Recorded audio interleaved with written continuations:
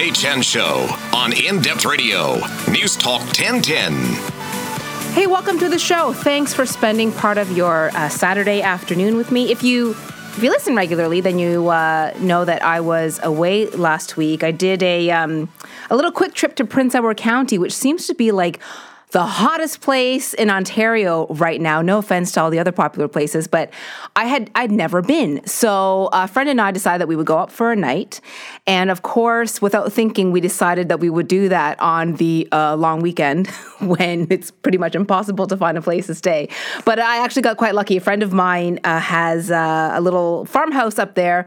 And so we stayed with her, but we did like the usual thing. So if you have ever if you've never been to Prince Edward County, it's actually a really beautiful place to go. I didn't realize there's so many, there's parks and there's beach all around. So we only got a quick taste of it because we were there. We were kind of like in and out in about 24 hours. But we did, I think, probably the typical touristy things. We went to see the new Drake Devonshire, which is really beautiful, in Wellington. And we went to Norm Hardy's winery. I have to say, I went because I wanted the pizza. It wasn't so much about the wine. I was really much more drawn to the wood-fired pizza. And of course, we go on the Saturday of the long weekend and thinking that there'll be like a 10, 15-minute wait. It was worth the wait, but bring snacks if you're ever going to do that on a Saturday. And of course, like the ice cream places were popular. Basically, what I did is I went onto Facebook and I said, look, I know that this has been asked a million times, but where should I go in Prince Edward County? Then I get this like list and all these messages. Like people have like their favorite places, old and new. Slicker's ice cream, which I did not get to try because it was raining the day we left and we weren't prepared to wait outside. But great food up there. I would absolutely recommend it if you're looking for a little weekend trip or maybe just like overnight. It's kind of nice to be a tourist in your own province a little bit. The other thing, Olympics kicked off, so I'm not sure if you're watching it. I felt like it crept up a little bit. I for some reason, I was having a conversation with some friends, and I said, I feel like in previous years, there's been a lot longer lead time of buzz for the Olympics, and maybe it's just me, but I felt like a lot of other stories, maybe because of the American election, which has definitely dominated a lot of news stories, felt like all of a sudden the Olympics were here, but I got to see part of the opening ceremonies yesterday. What about that flag bearer all greased up? Hi, did you see that? If you didn't, just Google it. He's all over the internet. And then there's a really beautiful story going around as well. You can probably find it on Twitter and Facebook. I posted it on Facebook as well. It's about the refugee team at the Olympics, which I thought was really amazing. It's made up of several athletes who are refugees from different countries who've had to train in countries that are not their homeland.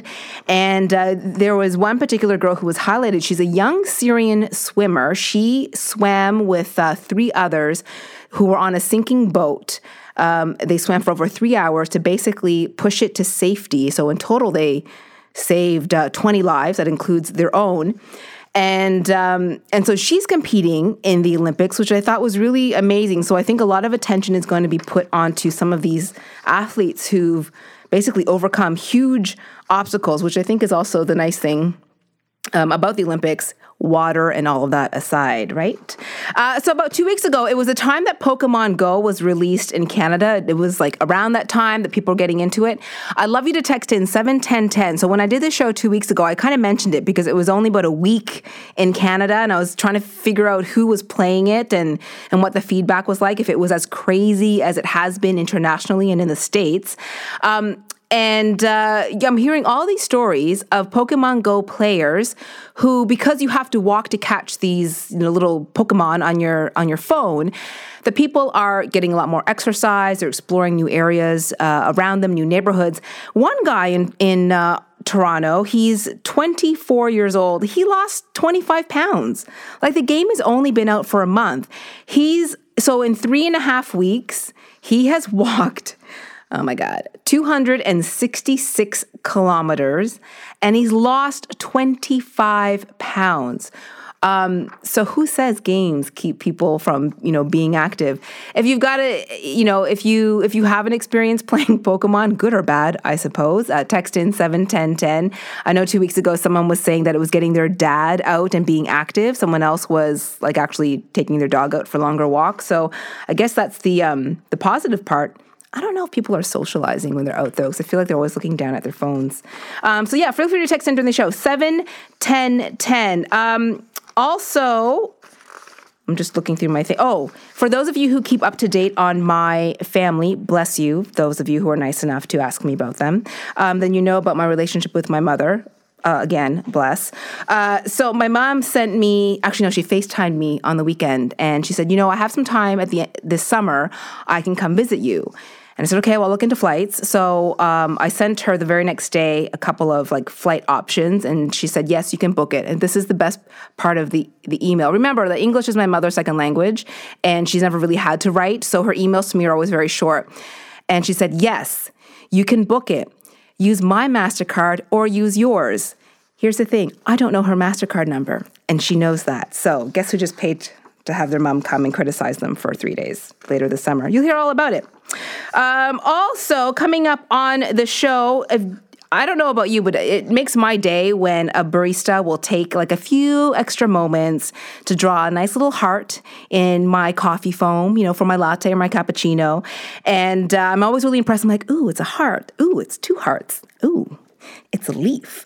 But I met a guy who is known as the Da Vinci of coffee art. His name is Michael Breach. He is the most amazing, talented coffee artist I can think of. His story is really interesting. It starts off like most people who just were doing it for fun and practicing. He's been flown all over the world. He's been on all kinds of big shows in the States. He's met celebrities. He does portraits in coffee art. And at first you're probably thinking maybe it looks kind of like an emoji. No, it's a very realistic looking portrait that he does of you, of your pet, of your family, whatever it is.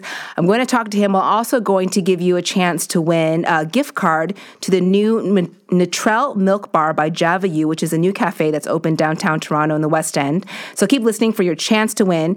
And if you want to know more about gluten-free, Dr. Dina Kulik, who's a pediatrician, a mom, and someone living with celiac disease, she'll be on to talk about affordable gluten-free options, also what to look for and where gluten sometimes hides in your food. So if you're someone who's allergic or has a sensitivity, you want to tune in and hear my conversation with her. But first, my first guest, who is in studio, is having a really cool event tomorrow. It's part of his Almanac Farmers series. And I've got Chef Kevin in the studio with me. Kevin Castonguay. Castonguay. Yeah. I was I took a big deep breath. We did practice, and then I got nervous. Okay. So you are with Provisions to Yo Catering and Events Company, correct. Right? So this is your 3rd year doing this event. It happens to be taking place on the island, but I love the sort of overall feeling of the event, which is that you're supporting local farmers and producers. That's correct. So every year we change the idea behind it. We change the theme.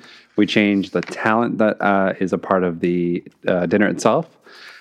All the farmers donate their produce, and it gives the chefs a chance to show their culinary talents and create something beautiful with the product that we're lucky to have here in Toronto and the surrounding areas. Now, what we're going to talk about after the break, too, I think is going to be really interesting to a lot of people who love barbecuing, smoking, cooking outdoors, because what you'll be doing is like open pit. Mostly outside, yeah. Yeah. So is that usually you're doing a whole animal, right? When you're doing an open pit? We're doing whole pigs. We're doing a massive clam bake.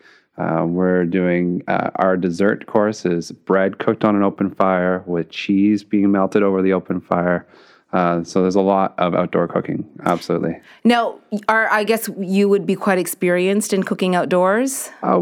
It's fun. Mm-hmm. A lot of chefs are wanting to get outside and use the earth a little bit, use primitive measures in cooking. Mm-hmm. It just gives us a sense of pride. Take us away from the kitchen, get us outside, get the community together. So much fun. In a way, it's sort of, it seems complicated when I think about cooking outside, but it's really the simplest way to cook because you're not using, there's nothing fancy about it, right? Right. You're allowing the elements to do the job for you. A little bit of seasoning goes a long way. Use the freshest ingredients you can. Talk to your butchers, talk to your fishmongers. Learn what's in season, learn what they have that's fresh. Ask them, when did that come in? That come in yesterday? Perfect. Mm-hmm. I'll have that. Let that dictate what your menu is. And I think a lot of people are getting more educated in terms of what's available locally and seasonally. Yep, absolutely. Well, there's a lot more literature out there. There's a lot more just emphasis on seasonality.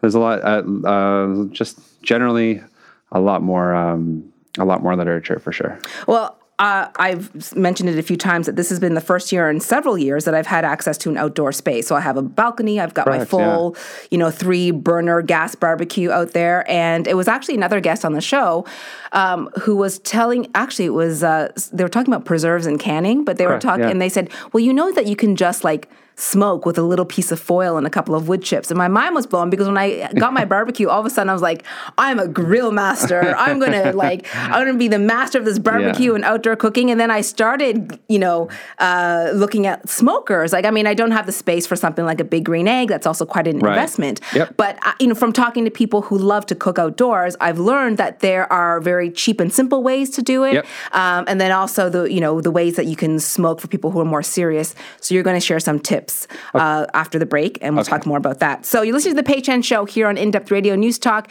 1010.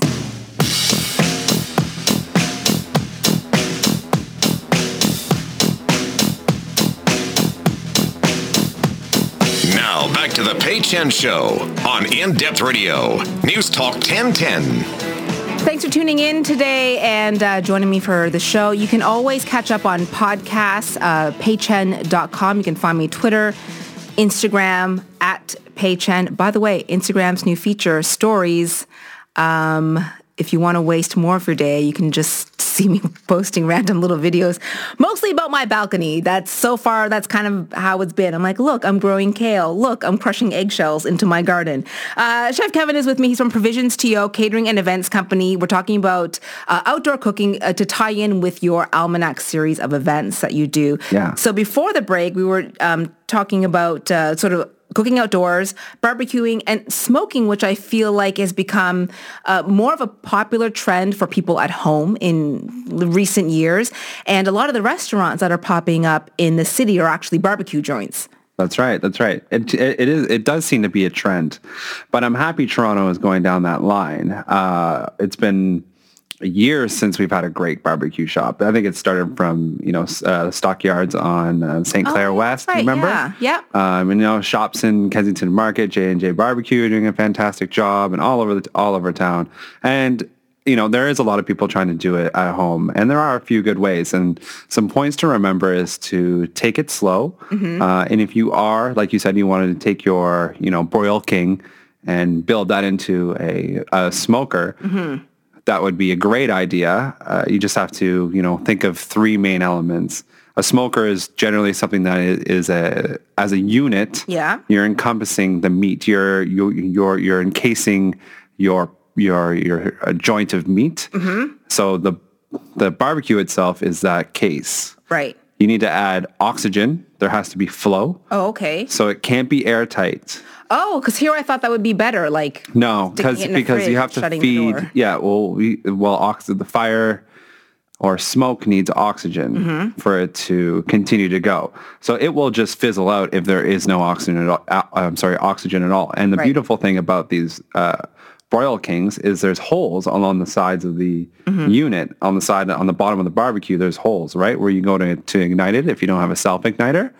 And at that point, then there's a million little tricks on how to, prepare wood chips or what kind of wood chips are better for you. Right, because I don't really know where to start. I just know that smoking involves wood. Right. That is lit right. and produces smoke. Okay, and therefore you put meat in there. But other than that, I have no concept of how it happens. Of how to do it and to do it well, because I realize it takes time. So for me, I think, this is a bit of a time investment. There's money invested. You could be getting a really great cut of meat, perhaps. Yep. And then at the end of it, I'm just terrified that I'll ruin it. I think patience is something that you have to really understand. Okay, smoking takes time. It takes time, and you can't go, you can't set it and go golfing. You have to kind of baby it, not where you're lifting up the lid and taking a look at it, but babying it in a way where you're thinking, okay, well, what's the temperature? Right. You don't want it to go above a certain amount of temperature. You need it to go, not past 135 Celsius, because you're going to start getting into high heat. And what that can do to the meat is contract it, and it can become tough. So when you have beautiful succulent brisket, it's because it's been beautifully smoked gently and not overly for a long, long period of time. So let's talk about ideal cuts of meat if you're going to smoke at home. So whether it's with your barbecue or maybe you have a smoker, because I know there's different levels in terms of price for smokers. They can be pretty inexpensive if you want that, but you can also go up to. Oh, there's lots of DIY options as well. I've heard of people converting clay flower pots into smokers. Kidding? Yeah, because you get the ones, they have the little hole in the end. Yeah, well, that's right, and you get the big ones. Yes, not the little ones you can put on your windowsill. Yeah, you get the big ones, and they usually come with a plate that they sit on top. Yeah, right, a little saucer. Well, you just take that saucer and now you put it on top, and it fits perfectly on top, and you stick a thermometer on the top of that. Yeah. So you get and I've heard of you getting electrical. The electrical plates. You can put a pot on it. Oh, like a hot plate. At home. Yeah, exactly. Yeah. So you put that in the bottom. Yeah. Then you put your wood chips on top of that. Starting to sound like a fire hazard. Big time. Do this outside with a long extension cord. Absolutely. At least 20 feet. And then you put that on top. So that's your heat source. Right. And then you put a rack inside. Oh my God. This is... Right? And then you put your meat on there. And I mean, there's tons of DIY I'm sure you could go onto YouTube and you could find different ways. And all I would say is make sure you stay home when you're doing this. Yeah, don't go anywhere. There are the simple ways. So I know that let's talk about wood chips, I guess. Okay. So you can go from size. Size kind of matters when it comes to wood chips because you want to think about how long you're smoking for. So if you're smoking for a long time, might be better for you to get dried hardwood sticks and twigs and things like that. What would be considered a long time? So from 6 to 12 hours. Okay. Right? So and if you have sausages, generally you don't need to smoke them that long. No. 20 minutes, an hour is fine. Yeah. Pork ribs, baby back ribs, 3 hours, that's fine. Oh, okay. Yeah, and you don't need to actually smoke it the full amount of time you're cooking it because you can risk the taste of acrid with over smoke. Right. So a general rule of thumb is if you're cooking for 6 hours, half that amount of time is smoke. Okay. Is smoke. All right. And then cuts of meat, you've mentioned ribs is great. Ribs, brisket, short rib. You can do, turkey breasts. You can do sausages, links. Yeah. I feel like that's good for a beginner because it's not. Yeah. I would start there and low heat. Let a low heat and time dictate your final product. So you need to have some air flowing in there, but you're not supposed to be checking it all the time. No, because then you're barbecue, right? You're releasing it. So you get your chips. I would you can try soaking them. Yeah. People have smoked them in beer or apple cider or apple juice or whatever. I find no difference. And then you can make a little pouch. Yep. With tinfoil and poke holes in it, and you can put that directly over your flames inside your Broil King and turn it gently on.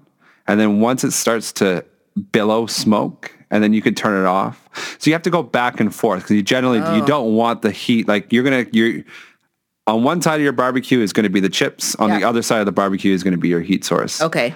The heat source is only going to stay on enough to turn your chips on, but you don't want it to always be on because you're going to burn through everything quickly, and then you have your chance of that acrid taste that you don't want. This is why I hear stories of people, I have friends who say, their husband or whoever goes out at in the middle of the night and is checking on the smoker every hour and a half. They set the alarm through the night to make sure that their meat is perfect. I love that guy.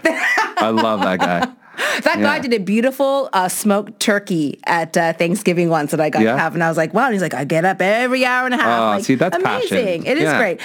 Kevin, thank you so much. So if people want to keep on top of when your next event is, what's the best way to find you can follow us at Provisions TO. We always post everything on there on our website at provisionsto.com. It's a good way to get in touch with us. Okay, great. And a listener just texted and said, keep a fire extinguisher handy. Very true and a very good tip. Thanks so much. Safety first. Yeah, safety first. We're taking a quick break here on the Pei Chen Show. You're listening to In Depth Radio News Talk 1010.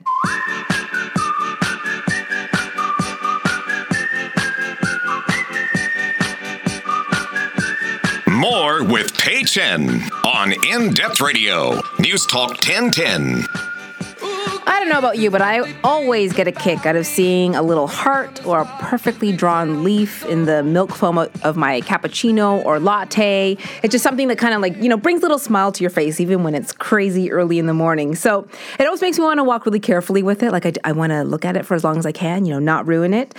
So if you are impressed by things like the little heart or the fern drawn in your latte, then you really would be blown away by the coffee art done by Michael Breach. He's known as the Da Vinci of coffee art, and he's a world famous coffee artist. He's on the line with me. Hi, Michael.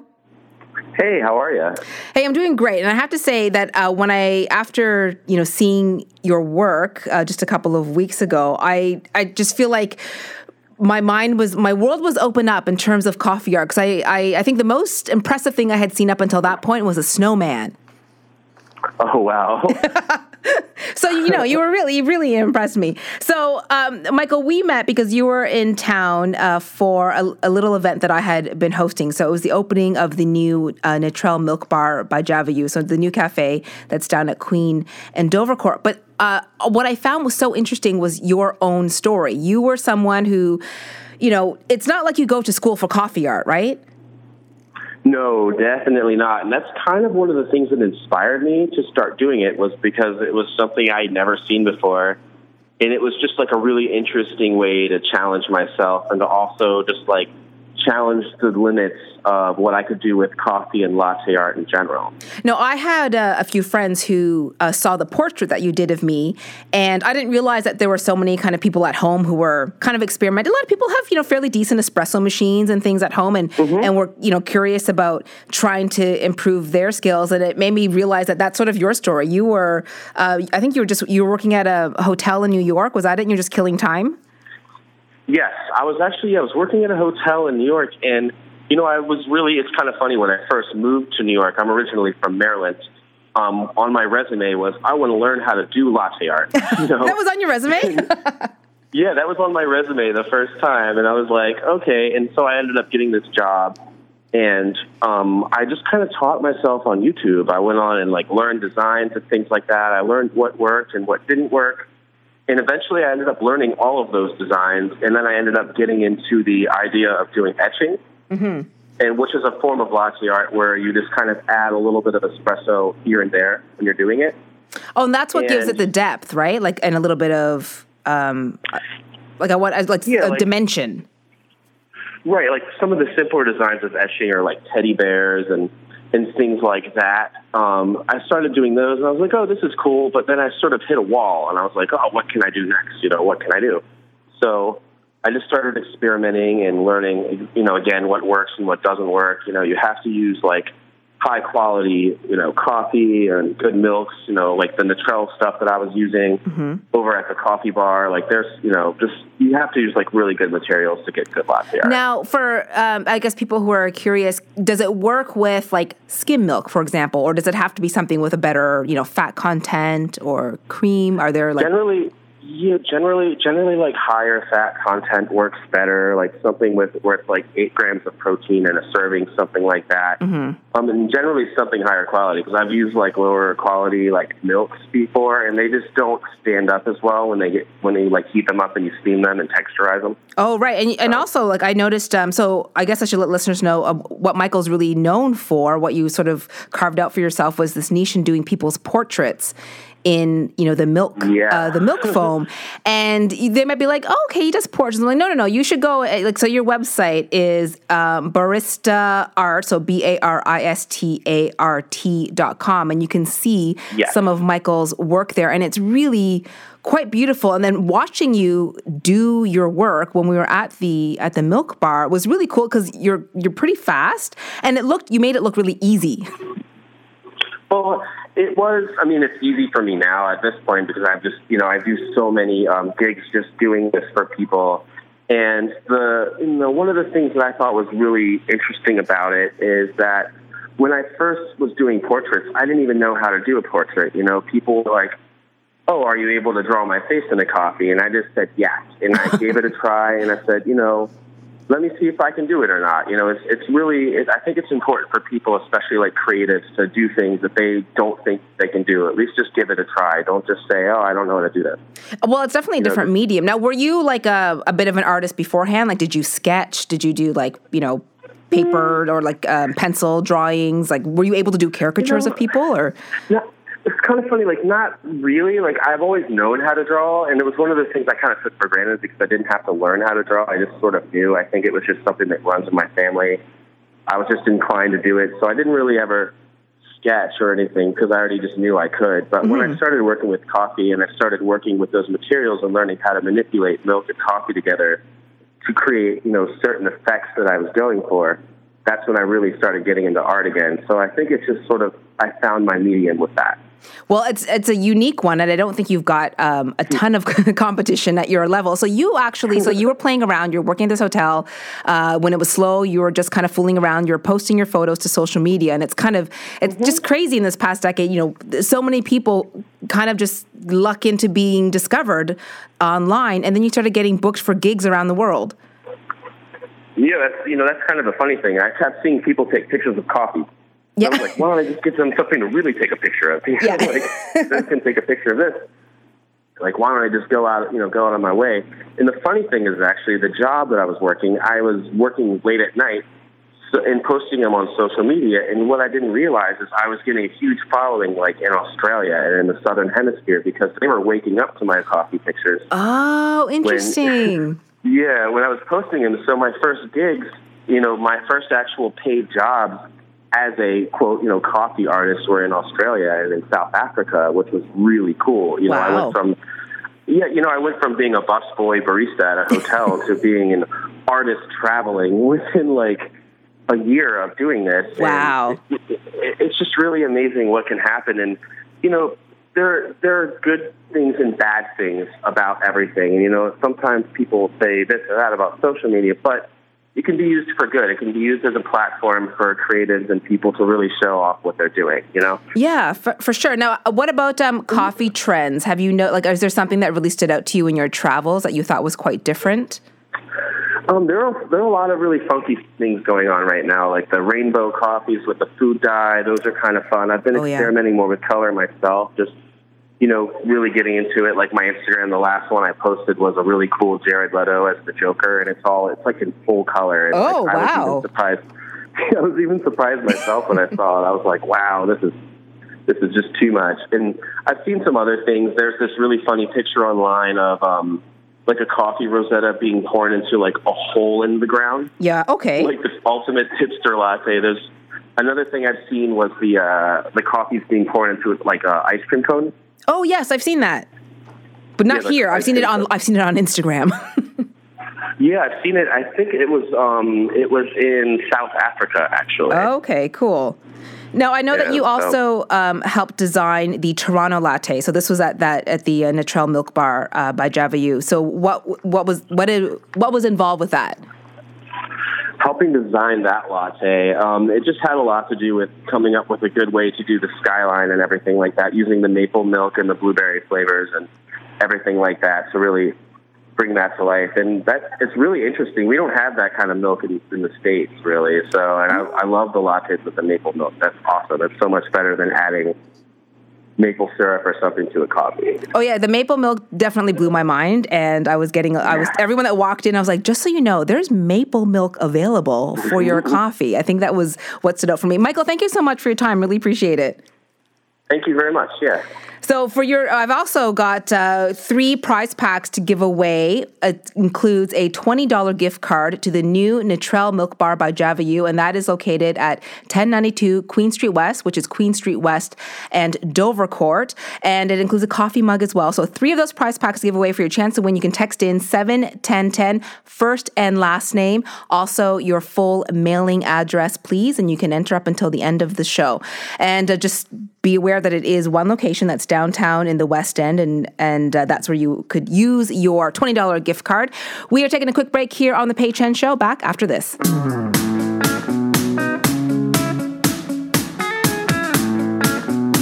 You're listening to The Pei Chen Show on In Depth Radio, News Talk 1010. Hey, just a reminder, you can text in at 71010 for your chance to win one of 3 prizes that I'm giving away to the new Natrel Milk Bar by Java U, which is downtown at Queen and Dovercourt. So it's a $20 gift card that you can use there, plus a really snazzy coffee mug. So you can text in at 71010, first and last name and your mailing address so that we can send that to you and you can get out there and enjoy it for yourself. And you can enter up until the end of the show. So I was teasing up earlier about gluten-free. I know a lot of my friends actually have gluten sensitivity. A few of my friends have celiac.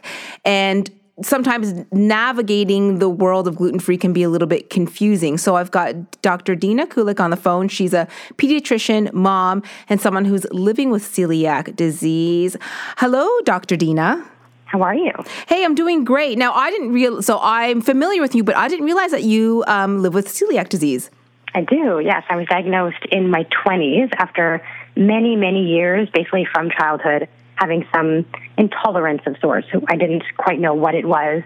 I was told it was irritable bowel syndrome for a long time. And in med school, I started to realize that I was quite sensitive to particular foods, those being wheat and barley and rye, and then put 2 and 2 together and then started my quest to figure it out. Oh, so now I guess for people who don't know, what is the difference between celiac and someone who has a bit of a gluten intolerance or a gluten sensitivity?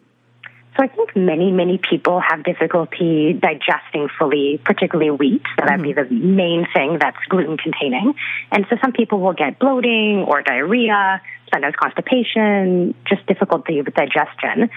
And that's the same symptoms you get with celiac. But with celiac disease, you have true markers for an illness that the potential is to damage the bowel. So we think with gluten sensitivity, you're not really fully damaging the bowel, you're just irritating it enough that you have symptoms. Whereas if you have true celiac, there's actually risk long-term of serious inflammation leading to potential bowel cancers, in fact. But I do think that there's probably a huge continuum, like many things in medicine, where you could be a little bit sensitive, then become more sensitive or less sensitive over time. Right. And I think the tests are ever evolving as well. So there's probably going to be more, kind of better testing over time and, being able to avoid, endoscopy, which is the standard of care in terms of diagnosis. Now, I know that gluten is very obvious in certain products. So a lot of people, when they think of like gluten or avoiding gluten, it's like, oh, well, it's the baked goods. It's your bread, it's your cake, it's the muffin, it's the stuff with wheat in it. But as someone who's kind of, who has friends who need to avoid gluten, started to become aware that it hides in other things that aren't as obvious.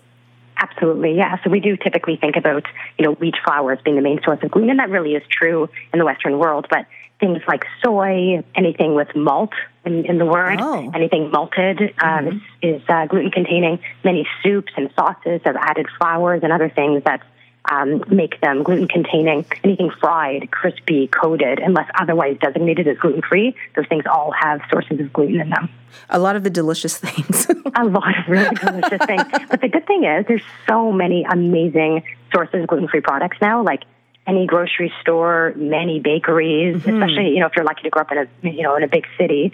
Many restaurants cater to gluten-free now. There's so many different, products on the shelf. And all you do is you look for something that says, gluten-free, non-gluten containing, and particularly things that are not made in facilities where there's other gluten-containing products made. So the facility itself has to be gluten-free, so there's no cross-contamination with other gluten-containing products. Well, and that's particularly important for someone with celiac disease, right? Like someone who has a strong reaction to gluten. I know that for some friends, it's like, oh, it's okay if it touched or something like that. But for someone who really can't have it, then you have to look for something that really reassures you that there's been no cross-contamination. It's super important. So, for example, you can go to the grocery store and buy oats, which are typically non-gluten containing, but if they're made in a facility where they're using other grains like wheat, barley, or rye that are gluten containing, and there is cross-contamination, you can react to those oats. So there's companies out there like Quaker that make gluten-free oats made in a gluten-free facility that make sure that you're not going to get cross-contaminated. So you look for those kind of companies and those kind of products. Is there a certain designation, or is it you just have to believe that the claim as it's printed on the package? No, there is a designation. You'll see like kind of the stamp of approval. Okay, and then that's how you'll know that it's like safe from any trace of gluten or what. What about, I guess, more affordable gluten-free options for people? I really think that there's most things you can buy that are gluten-free. So what people don't necessarily realize is that any fruit, any vegetable, any protein is naturally gluten-free. So there's no restriction in those kinds of things at all. Dairies are gluten-free. You're really just thinking about wheat, barley, and rye, which are not in that many things. Barley and rye are not super common things we eat in our diet. And then wheat is just replaced with things like rice flour or tapioca flour or gluten-free oats, et cetera. So there's lots of different products out there. And if you bake things yourself, like I just used gluten-free oats this morning to make some muffins. And it's just that simple. You use the exact same muffin recipe you would otherwise make, but you make it with gluten-free oats. Or you could do the same with quinoa. There's just so many other gluten-free grains available to make whatever it is that you're making, and lots and lots of options now on the grocery shelf. It's such a common thing now that, you know, companies are making so many products. Unfortunately, they're still typically more expensive than non-gluten-free products, but because there's so many people on these gluten-free diets, there's so many more products available. Well, it's interesting because when I was growing up in the 80s, a friend of mine had celiac disease. And so we never really understood it. We just knew that my friend Heather couldn't have bread. But she really had no options. There was no, we lived in a small town. There weren't, shelves of gluten-free products available for her. So you're right. Like nowadays, you can pretty much find a gluten-free alternative to most things. Even in small cities, like, you know, most Loblaws and superstores, and there's so many places, even like Rexall, I saw a gluten-free aisle a couple of days ago. There's really lots and lots of choices now. And in terms of bread, like I get a different kind of bread every couple of weeks just to try different options. Yeah. They're not all good. They're not all good, and they're much better when they're toasted, I have to say. But there are some really good ones out there for sure. And then I do a lot of baking myself, so I just use my own gluten-free flours and oats, et cetera, and make my own. I would also like to reiterate for some people, I know some people who don't actually have gluten problems, but they assume that because something is gluten-free, that it's almost like a free-for-all. So they indulge, and it drives me nuts, but it's almost like they'll see something that says gluten-free muffin or vegan muffin, and it's gluten-free, and they'll be like, oh, well, that's great, and they'll eat it without thinking of the fact that it actually can still have a lot of crap in it. For sure. So gluten-free is not the same thing as calorie-free or healthy necessarily. There's still tons of sugar or butter or, lots of unhealthy things in there, which isn't to say to avoid them entirely, but gluten-free does not mean healthy necessarily. It just means it's not containing wheat or barley or rye. Like, that's pretty much all it means. There's going to be lots and lots of calorie-containing things in there. It doesn't mean eat 6 cookies. No, though I would love if that was true. It would be nice. Yeah, it would be really great if that was the option we had. Cookies. Yeah. Well, thank you so much, Dr. Kulik. I really appreciate it. Thanks for having me. So if you want to find out more information on the show, you can always go to my website, peichen.com, and you can keep your texts coming in. I'll take your entries for the next few minutes for those prize packs for the new Natrel Milk Bar by Java U. It's a $20 gift card and a coffee mug. So thanks to those of you who've texted in first and last name and your full mailing address, if you could. And I found the story on Facebook yesterday. And Mike, do we have that little audio clip? So I'll just set it up. So yesterday somebody had kind of reposted something, and it was about the NASA Curiosity rover. So that little robot on Mars, and it said the saddest thing. So someone had taken a photo, and it looks like it was taken from like a brochure or like a poster or something, and it says, "Did you know, alone on Mars, the Curiosity rover sings itself happy birthday every year on August 5th, because it was on August 5th, I think 2012, that the Curiosity rover launched onto Mars. And this is basically, and then someone looked onto YouTube, like CNN, to find a clip to see if this was true. And this is what the little Curiosity rover plays itself on Mars.